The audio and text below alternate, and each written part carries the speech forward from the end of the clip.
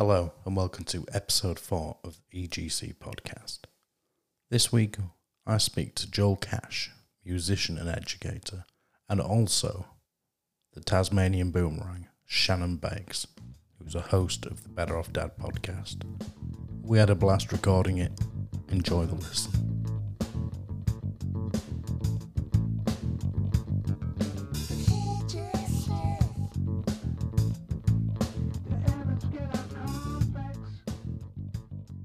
Hello, welcome to episode 4 of the EGC. I'm glad to have with me Mr. Joel Cash. Hi. Talented musician, teacher, happy-go-lucky guy, some would say. And on my right-hand side I have Shannon Bakes, some strange guy who ended up here from Tasmania. Gay. Oh. Try anything twice. Yeah, but you're not gay. No. I shared a hotel room with you last week. Yeah, but you were asleep for a lot of it. Yeah, and I suppose I wouldn't be your first choice, is that right? Oh, you're the only choice. So anyway, this Tasmanian guy ended up here, and now we're putting up with him in Bridlington, in the UK. Yep, forever. Yeah. So, Joel, this was meant to be about you. It is. We got a gatecrasher. That's cool. I've met Shannon before. He's a good guy. He's very funny for an Antipodean. Yeah. You're a musician. You've spent 2 years not being able to play any gigs, do anything, but you have just recently been out and done something. How glad are you? Yeah, it's good to be back at it. And when you say I'm a musician, if you use the old drummer joke, drummers are people who just hang around with musicians. But yeah, it's good to be back at it because 2 years of not being able to do anything has really killed the industry in a lot of respects. Not just for the big stars, but for the people involved in the grassroots, which is where it all starts. Nobody's been able to do anything, not rehearse anything, and it's apart from anything else, it's like a release playing music if you are like a musician. Yeah, it was recent, wasn't it? You just played... Wednesday night. Night before last, yeah. Yeah, we did a gig in Hull at O'Reilly's, which is not one of the better-known venues in Hull, but, it's decent. It's good setup, good stage, good sound system, but it's one of those venues, if you didn't know it was there, you could literally walk past it in the street and just think, oh, what's that building? Why are those lights on? But excuse me, but it went well. We played really well, and it was only our 5th gig, and they've asked us back. That's good. So how many people walked past going, what's that, and how many actually went in? How many people were in there watching, listening? Well, there were 2 other bands in there watching. A few people we knew. They had sold some tickets. It was a small crowd, but it is what it is, and when you want to get gigs, decent gigs in Hull, you've got to take what you can get at the time. And obviously, we're under no illusions of stardom. We just want to do what we do, get some tunes out there and enjoy it, which is, to me, what it's about, especially now at my age. I couldn't do a tour, Bruce. It'd kill me, mate. two gigs on consecutive nights and I'd be in bed for 2 days. Let alone the extracurricular stuff that happens after. Yeah. You can't afford the TVs anymore, can you? Well, there's only so many TVs your insurance will cover going out the window. Yeah. All the STDs. The most rock and roll thing I think we ever did was we once stole a fireplace. Can you get an STD? It's a true story, Shannon. We seriously did. Pull that mic over, mate. We seriously did. Yeah. We were doing a gig in, I think it was either Bolton or Manchester, in one of the bands I was in when I was a younger man. And we had to park the van up this alleyway next to the venue because there was nowhere to park outside. It was all double yellow lines and everything. And the building next door to the venue was being refurbed. And we clocked this Victorian fireplace leant against the wall near a skip where they'd obviously been putting all the building rubbish. And I think it was Jasper Bolton, who's a really good mate of mine who I was in a band with for many years. Good. And Smirt Smith, the guitarist, they clocked it. And they were just like, what's that doing there? That doesn't belong to anyone. We could make some money on that. And at the time, we had our own van. It was like opportunist. So you did a little band, your little band gigging van. Yeah, it was like an old Scunthorpe Council minibus, which they were told not to get. Don't get a petrol minibus, get a diesel van. Yeah. They came back with it. Sorry, year this was happening and year of the van. The year would have been about 1991. Oh, delicious times. I was 15. Yeah, I wasn't. But they clocked this fireplace and they were just like, right, we'll have that. So not only are we loading our equipment into the back of the van, we're lifting this Victorian fireplace in. I didn't see any of the money out of it. I think Jasper and Smirt just split it between them. That's real rock and roll, isn't it? When you're grabbing Victorian fireplaces from just off the street. Well, it's better than throwing a telly out of a window, isn't it? Certainly for the hotel. Yeah, it's cheaper. Yeah, and you make some money. Maybe make some money out of it. Yeah, if you don't get arrested, brilliant. Very good. And Mr. Bakes, you don't play any instruments? Not really. You blow your own horn a little bit, don't you? Very happy to talk myself up. There's no doubt about that. No, look, I play a bit of a guitar. I remember as a young guy, my mum would drag me off the cricket field and say, "Shannon, you've got guitar lessons." I'm like, "Mum, I'm 40 odd not out. I don't give a shit. I paid a lot of money for this." Your mum had a very funny voice. Yeah, she did. She'd drag me off to guitar lessons and learnt guitar, and I don't think I've improved since 13. I really got around it at 13, but then it was like, no. Did you practice at home as well as going for lessons? Yeah, I did. I actually played a gig. Here you go. I lived up in Scotland back in 2001 or 2, and I played a gig for a guy called, what do you call it when you play before someone that's actually good? Support. Played support for a guy called Ian Morrison, and I played 4 of my own songs. They were horrendous. Oh my God! Did anyone record that? No. Oh, but someone did what say a travesty. Someone did say I sounded like a young Billy Corgan. Anyway, moving along, back to you, Joel. So Joel, I actually like a young Rolf Harris. Oh, can you tell? Can you tell what it is yet? So Joel, I do have a couple of questions. So you're not just a musician; you're a teacher as well. Yeah. What is worse, a bad gig or a bad day at school? I'd say a bad gig. Yeah. Because you can always get over a bad day at school. Yep. I'd say they're completely different bad things, though, aren't they? It's a bit like if you said to me if you were watching rubbish porno, filtered porno. No, not that. If I was watching, say, my favourite football team and they're lost, I could be in a really bad mood because of that. And I'd think, I'd rather they won and me have a bad day at work than the alternative. But having a bad day at work absolutely stinks because I hate work. I don't like my job. I love you guys. Hold on.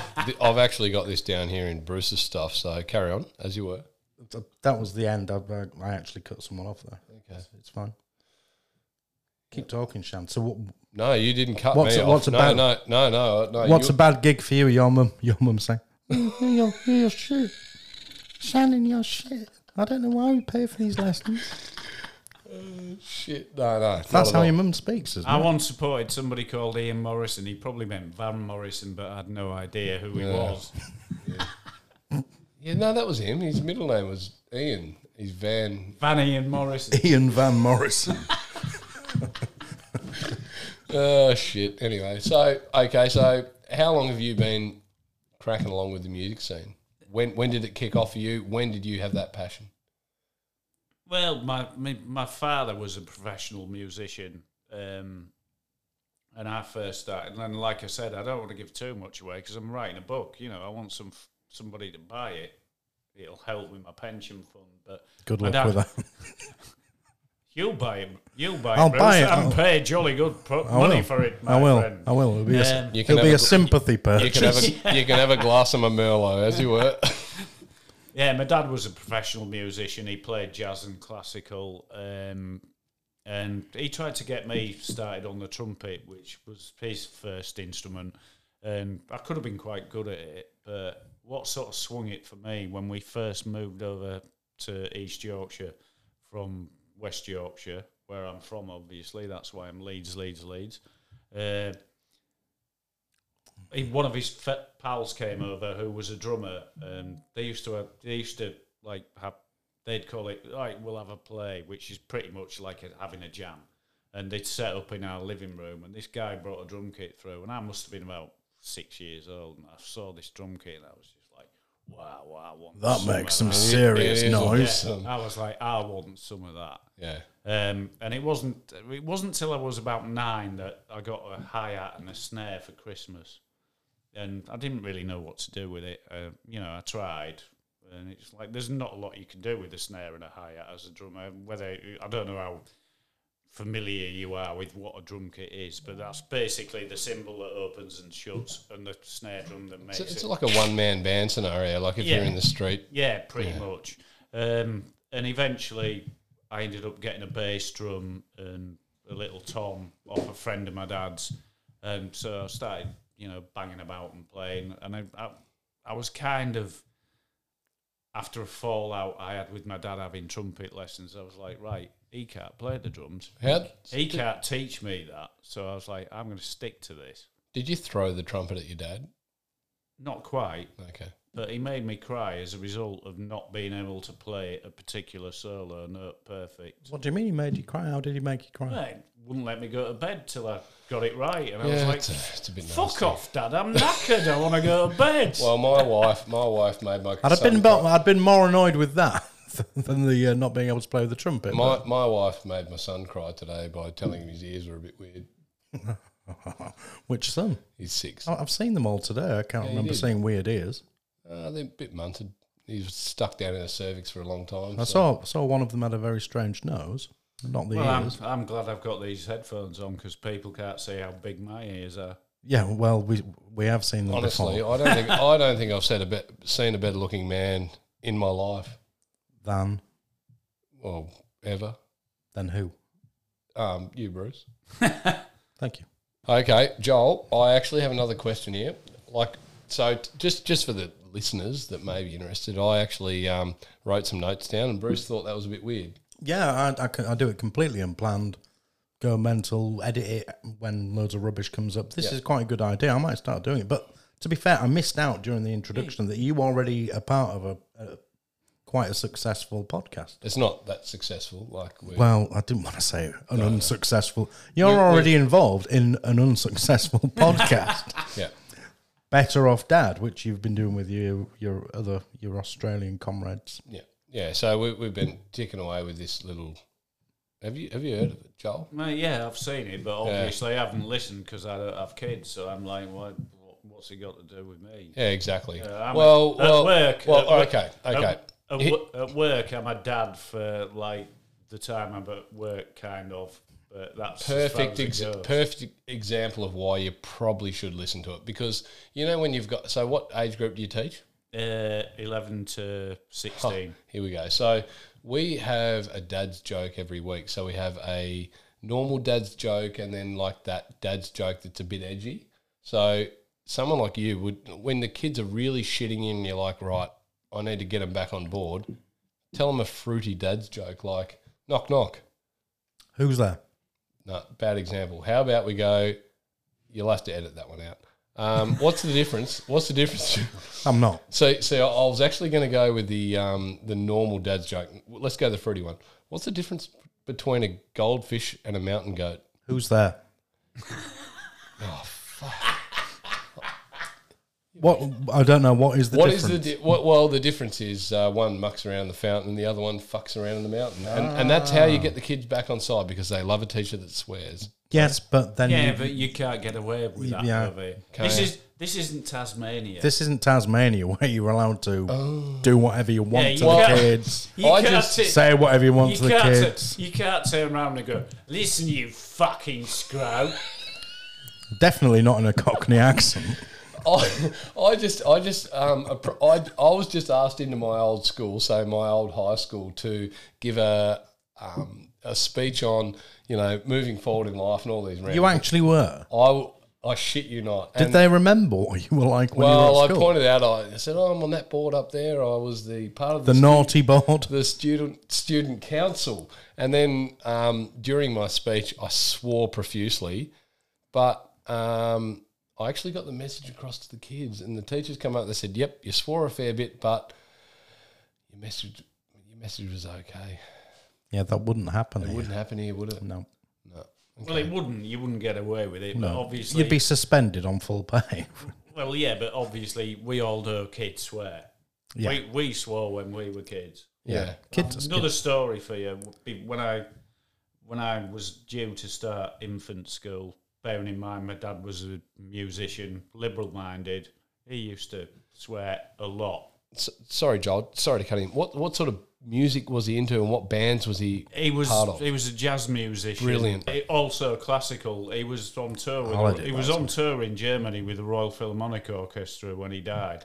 Yeah, right. No, he's a good musician. Not just a good musician. Yeah, not one of who us. wasn't bad. Who, if you listened to him in the hallway, you'd go, "Oh, it's not too bad. It's a bit irritating." He was a good musician. Yeah, a professional musician. Yeah, not like us lot ferreting about in the pop dirt. That's why he slapped you with a trumpet. Well, yeah, pretty much, I guess. Standards. But he sat me down before I started infant school, and like I said, he was very liberal-minded. He used to swear in front of us, and he did the old father-son bit. Right, this is what you need to expect, son, when you go to school. This is going to happen, that's going to happen, blah, blah, blah. You can't swear. And this is like a family story, according to my mother. She said, you just sat there for about 2 minutes, just like sort of taking it all in and pondering. Pulling the Joel Cash face. Yeah, even at that age. And I just turned round and said, I'm going to be a good boy when I go to school, Daddy. There'll be no fuck-offs, no piss-offs, and no bloody hells.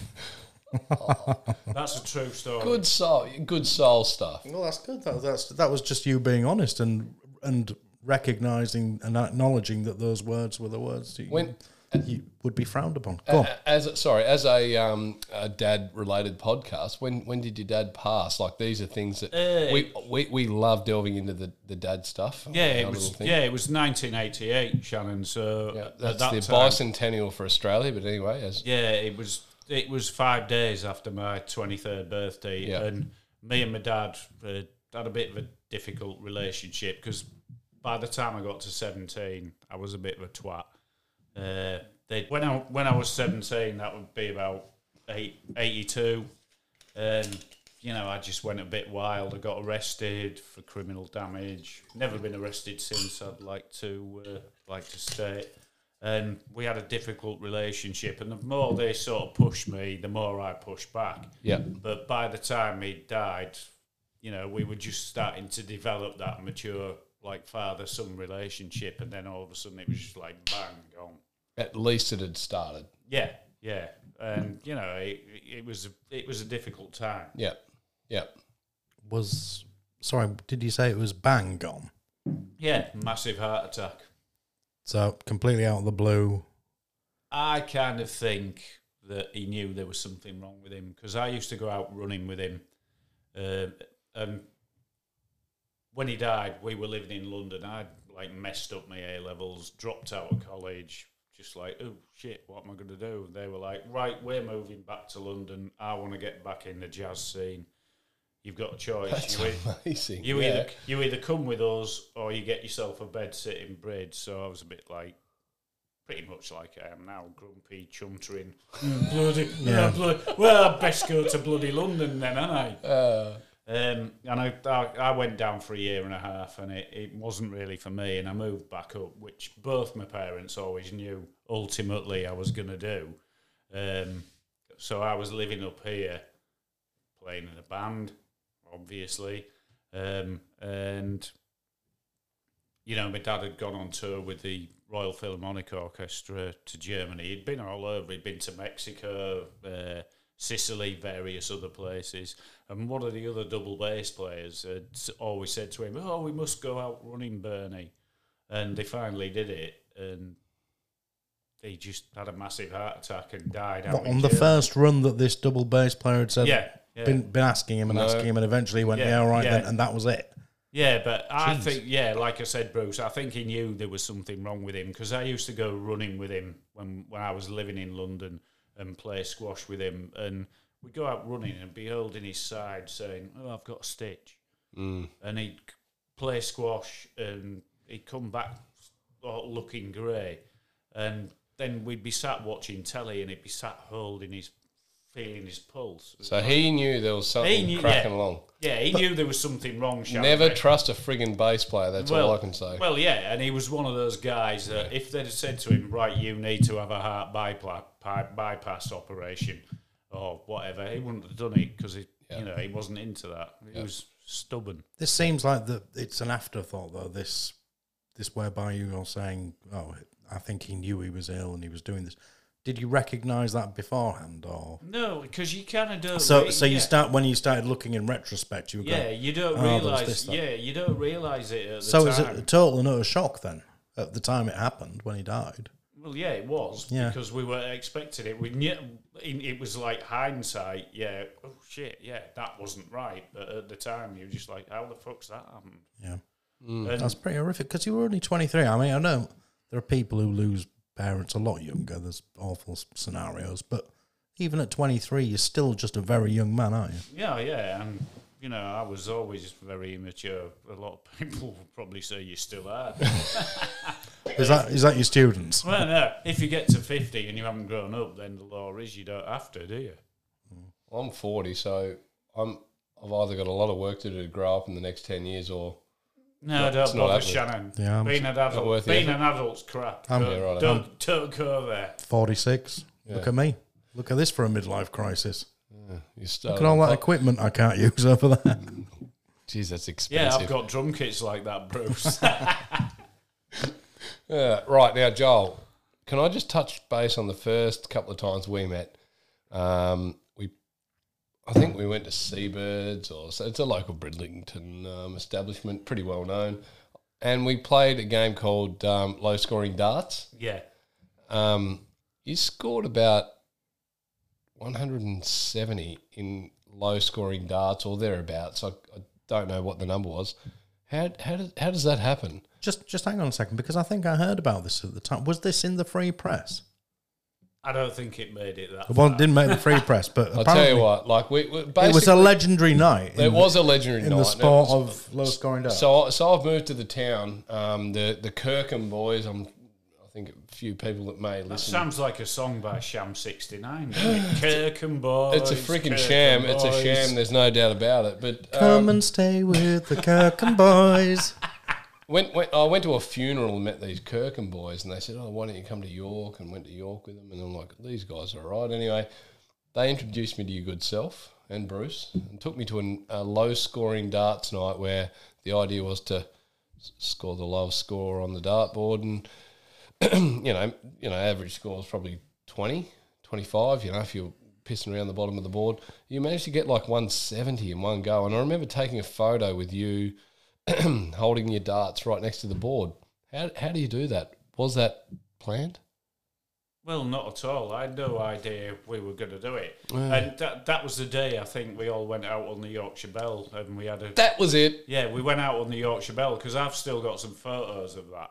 And we had a really good day out, and then we did all the amusement things as well. Like yes. the horse racing thing where you chuck the balls in and you've got to get it in the hole to get the horse to move.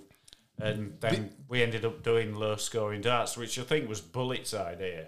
And I'm shit at darts anyway, so for me, being a winner at low scoring, it was all you had to do was aim for the high numbers. Yeah, that's exactly what I was doing. It's like we were chatting about it in the car on the way down. I was actually aiming for treble top, and I'm hitting 2s and 3s. Well, that's your first mistake, because there's no treble top. But well, sorry, I know what you mean. You're being a pedantic now, aren't you? A pedant. I am being a pedant. Dead set. I remember Fascist. that day. He's so fascist. Dead set, Joel. I remember that day now when you recall the Yorkshire Bell like yesterday, It was as an Australian coming to the UK. You don't have boats made in the early 1900s just to jump on and go out to sea for about 15 No, minutes. you only and come have back. them for taking prisoners over to your side of the world. And boat people and so forth. Correct. Some of them get to come back. Exactly. Yeah.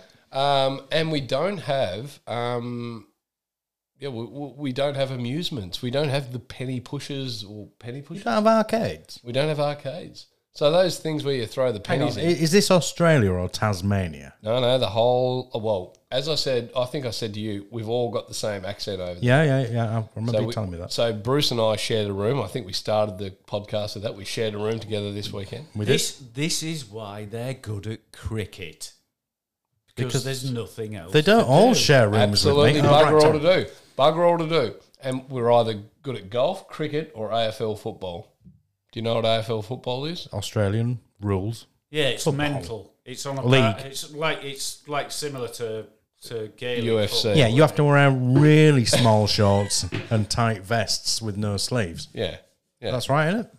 Precisely. I'd love to see you in that channel. Catch a ball and then kick anybody or punch them or whatever you want, basically. Yeah. That's how it comes across. That's it. So for me to come to Brid and experience a normal day out with you guys, which was not kicking people in the face and not bowling cricket balls, but being out on a 1900s boat, was a real treat. And then to watch you put on a clinic with the darts, one of the great days. One of the great days.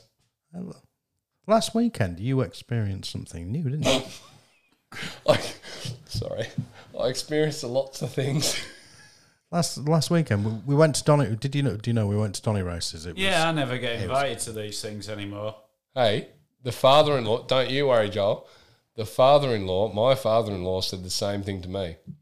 And he's actually related Yeah, to... he did exactly the same thing you would have done if you had been invited. He's related. You haven't invited me. Do you want to come? Nah. I've seen who's going. Fuck that shit. Exactly, and that's exactly what happened. So my father-in-law said, "Oh, you never invited me." I said, "Oh, I thought I did." He goes, "No, you didn't." So I invited him, actually got him a room, and he said, "No, sorry, I can't go." Anyway, moving along.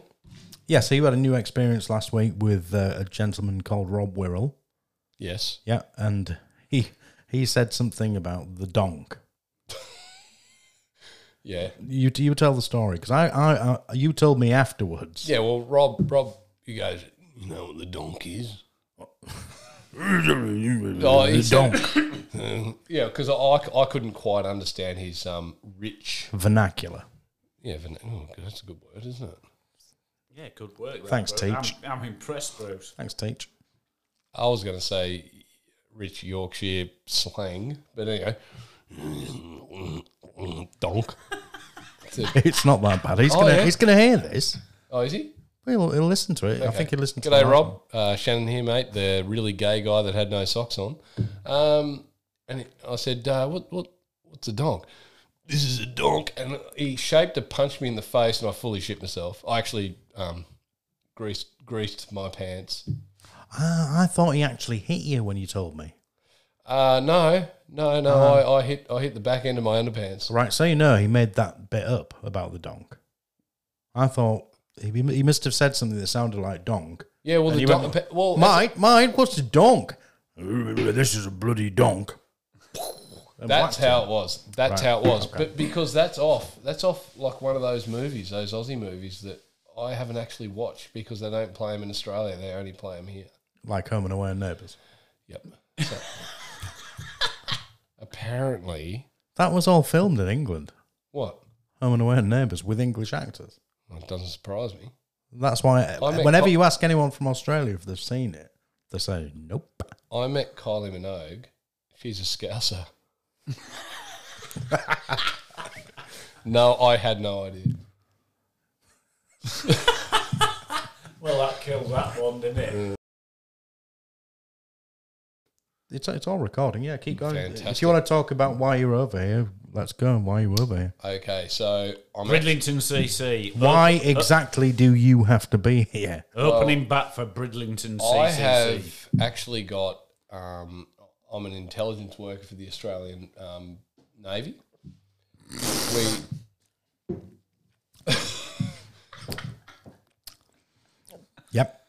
So currently we've got a few high-level targets that we're working at. No one knows who I am here. Like, no one's actually going to listen to this podcast, so I can pretty much talk. That's true, to be fair. Most of the people I'm targeting are up around the Aberdeen area who work in amongst that submarine base that's up there.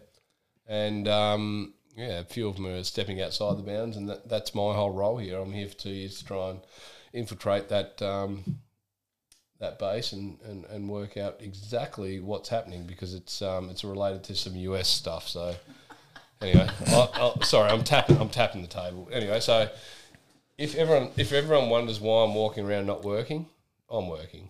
Working, yeah. Well, yeah.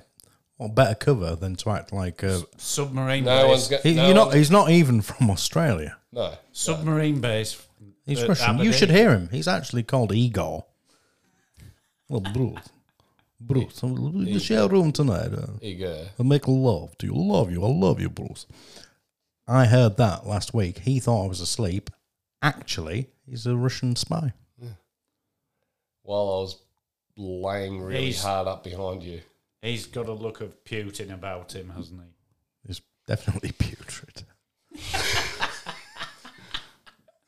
Sorry, I don't know why I feel the need to insult you. I don't think I don't think that about you at all. No, I love the fact you've actually managed to slam 3/4 of a bottle into 45 minutes. Hence, yeah, I'm going to slow down. No, you can just absolutely fire away now. Rightio. Now, Joel, I think it's our turn to start firing some stuff at Bruce. Go for it. Thoughts? Who even are you? Well, I'm Charles Bruce Harding the First. I was born in Bridlington to parents who neither of which came from this town. My mother was born and raised in Warrington. Father raised and born Cambridge. Later St Albans. His parents were both professors at Cambridge. My grandmother on my father's side was the first female professor of mathematics at Cambridge. Your grandmother or father? Sorry? My grandmother. My grandfather was also a professor at mathematics. Is this Cambridge. legit? No, this bit's legit. Yeah. And my dad went to the oldest public school for boys in the UK, which is in St Albans. He was at school with Stephen Hawking. He was at school with Stephen Hawking. And my dad says that Stephen Hawking's always copied his homework. I'm not 100% sure I believe that part. Are you expecting me to buy that? No. It's all true apart from the bit where my dad joked about Stephen Hawking copied his homework. The rest you had me at that point. Well, but Stephen Hawking was at the same school. He was at the same school as him, but they were in different years, but they were there at the same time, yeah. And another guy who was the band agent on Spinal Tap. Oh, shit, you're going to set me off now. That's one of those 3 o'clock in the morning things, isn't it? What's his name? Oh, it'll take me forever. I know. He was a prefect at my dad's school. The guy who was the band manager on Spinal Tap. I can't remember the actor's name, but obviously I know the film inside out because that is what being in a band is like. Turn it to 11. Yeah, this one goes to 11. Brilliant. Shannon, you look like you are gesticulating a lot. Do you want to say something? Oh no! I'm really enjoying your content. Oh right, okay, yeah. So yeah, that's my dad, okay. And his mother's first cousin's a guy called Frank Gillard, who was quite a famous World War II war correspondent, and he also went on to run BBC Sound and Vision. Okay, so you're sitting here with Joel and I. Let's be honest, Joel, we've had pretty average lives. Same here. Yeah. And you're banging on about how successful your family are. Are you like an embarrassment to your family at times? Well, I think I probably would be to my grandparents. Yeah. I mean, my dad was... He kind of moved away from that, and they didn't like it. Moved away from you? He was... No. Well, he did actually. He left me when I was 9. He split up with my mum and went because I was such a loser. And my mother... grew up in Warrington in a much more working class background, and on my mother's side, Chris Evans is my second cousin. Yes. The Chris Evans. Yes, I've heard this. I've actually heard this. The Chris Evans. Well, it depends whether you mean Captain America or TFI. Don't call him a bad name after that. Irritating. Oh, don't say irritating. He's my cousin. So, Joel, Edge of 13, that's your new band? That's what you're into? Yeah. What's the plan? What's the plan for you guys? You just want to gig. Yeah, pretty much. It's, music's what we do. It's what I've done all my life. And apart from anything else, it's therapeutic. Yeah. And Chris McLeod, the guy who is the singer-songwriter, has written some decent songs and some, quite a few. Don't say decent, say good songs. All right, sorry, Bruce. All right, the fucking earth-shattering, world-beating, best songs you've not heard yet. He's written some relatively adequate songs, and we've done them. No, they are good songs. All right, good songs. There we go. Somebody asked me how would you describe your music, and I actually said to the lads in the band, adequate. And I swear down, I can get away with slapping you. I can't slap people at work. I don't think I've ever seen a podcast so slapped in the face by a guest. But, yeah. I said to the lads, it's like postmodern punk with an indie edge. And it kind of is, because they're, obviously with me being old, That is irrelevant. Yeah, my roots in music sort of started, what turned my head was like punk and new wave, the Sex Pistols, bands like The Clash, the Buzzcocks, the Members. So real high energy sort of... Yeah, pretty much. Yeah. And with something to say. And then I moved into listening to bands like the Smiths and Echo and the Bunnymen. Chris's songwriting is kind of quite like that. His songs are raw and edgy, and the lyrical content, there's when you actually listen to it, and it's difficult for a drummer because you're usually listening to the actual music rather than listening to the lyrics. But since we've started recording, what you're actually hearing, what he's talking about, are subjects that are like really important and really quite kind of edgy and topical. So you've done this for a long time. You've been a gigger for a long time.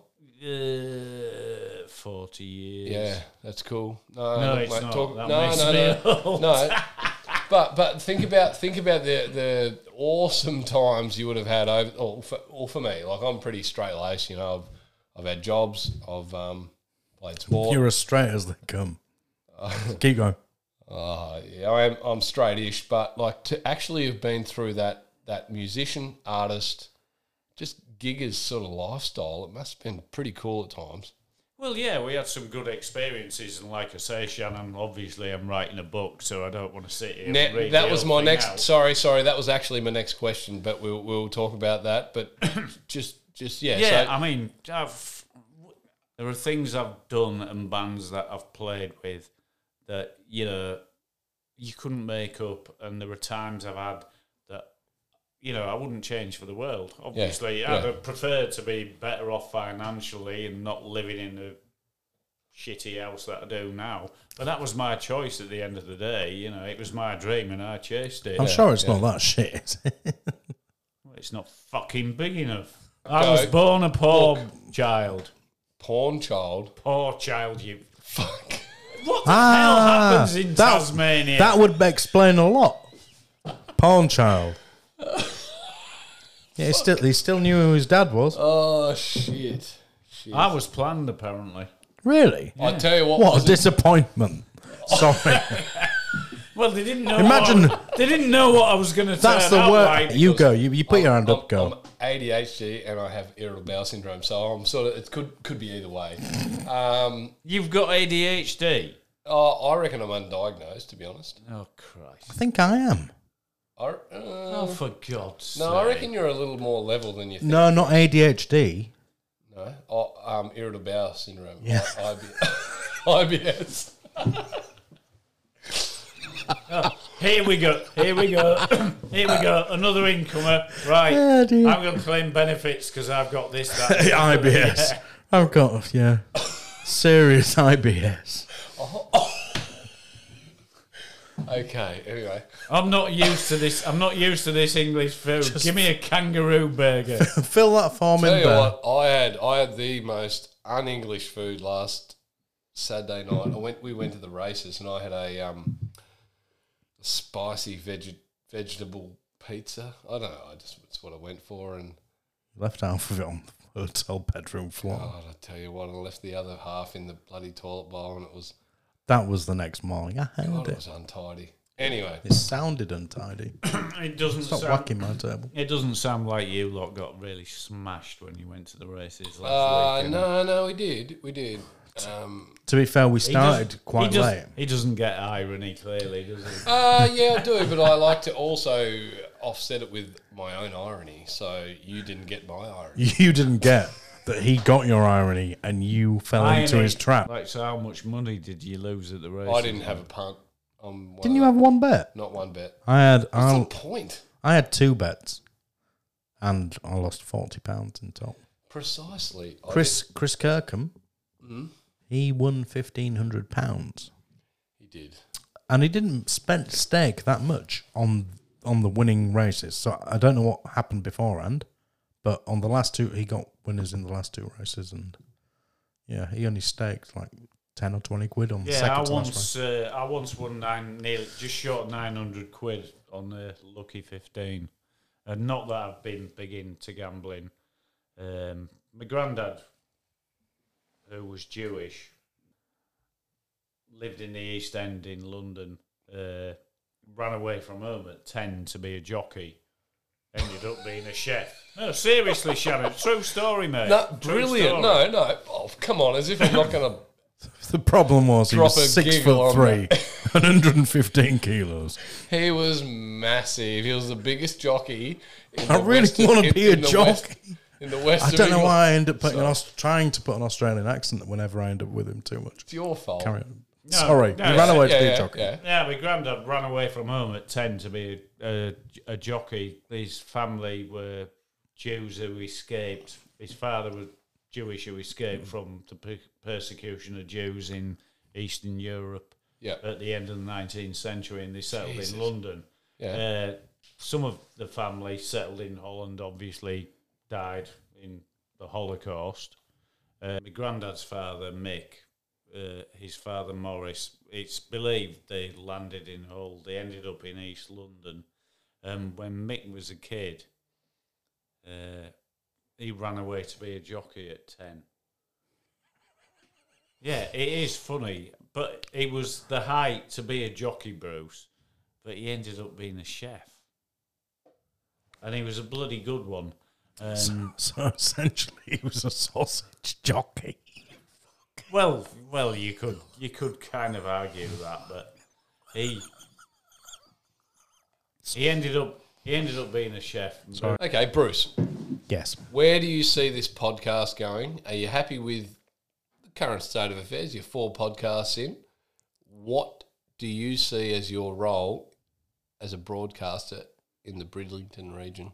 So we've had Joel on, a local musician, artist, teacher. Where do you want this to go?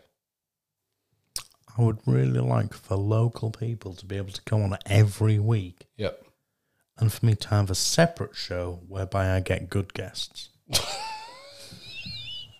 Well, thank you very much, Bruce. I'm glad I gave up my You Friday forced me night. into that. He forced me I into did that. not. Joel. I did He not. forced Anyway. me into it. All right. Well, I'll tell you what, Joel. I've absolutely thoroughly enjoyed this. It's been an absolute privilege to have Joel Cash Thank you very much for having me. and Shannon Bakes Shannon, Thanks, on the Bruce. EGC Thanks, podcast. Joel. Shannon the man. You are. Good night. Honestly, thoroughly enjoyed the show. One's a phony buck, the other's a bony. Anyway, so just a quick. So Joel.